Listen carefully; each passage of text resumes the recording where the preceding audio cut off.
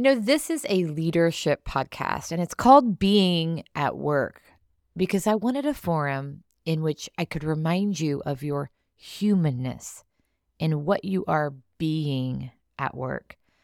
So today I want to talk about what you are really good at. What gives you energy?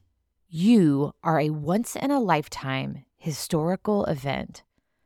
So reflecting on what it is that lights you up is time well served. For your unique gifts and talents are in the places that you're most passionate about. Last week, I promoted a leader within my team to vice president of operations. Oh my gosh, it's so well deserved. She is a genius when it comes to simplifying and streamlining processes. And as I was congratulating her on her promotion, she got teary-eyed, expressing how grateful she is for a role in which she gets to live out her strengths every day.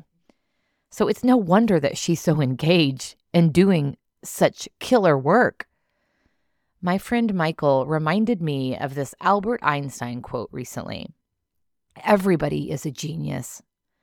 But if you judge a fish by its ability to climb a tree, it will live its whole life believing that it's stupid.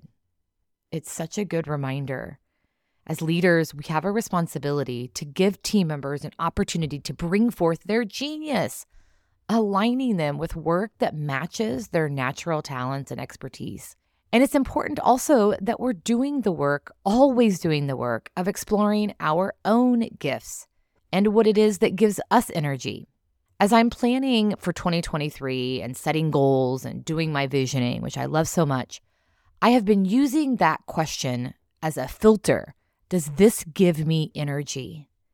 And if not, it's not going to be a focus area for me. I am committed to spending time in places and on projects that light me up because that is where genius emerges. What a great way to take care of ourselves and each other.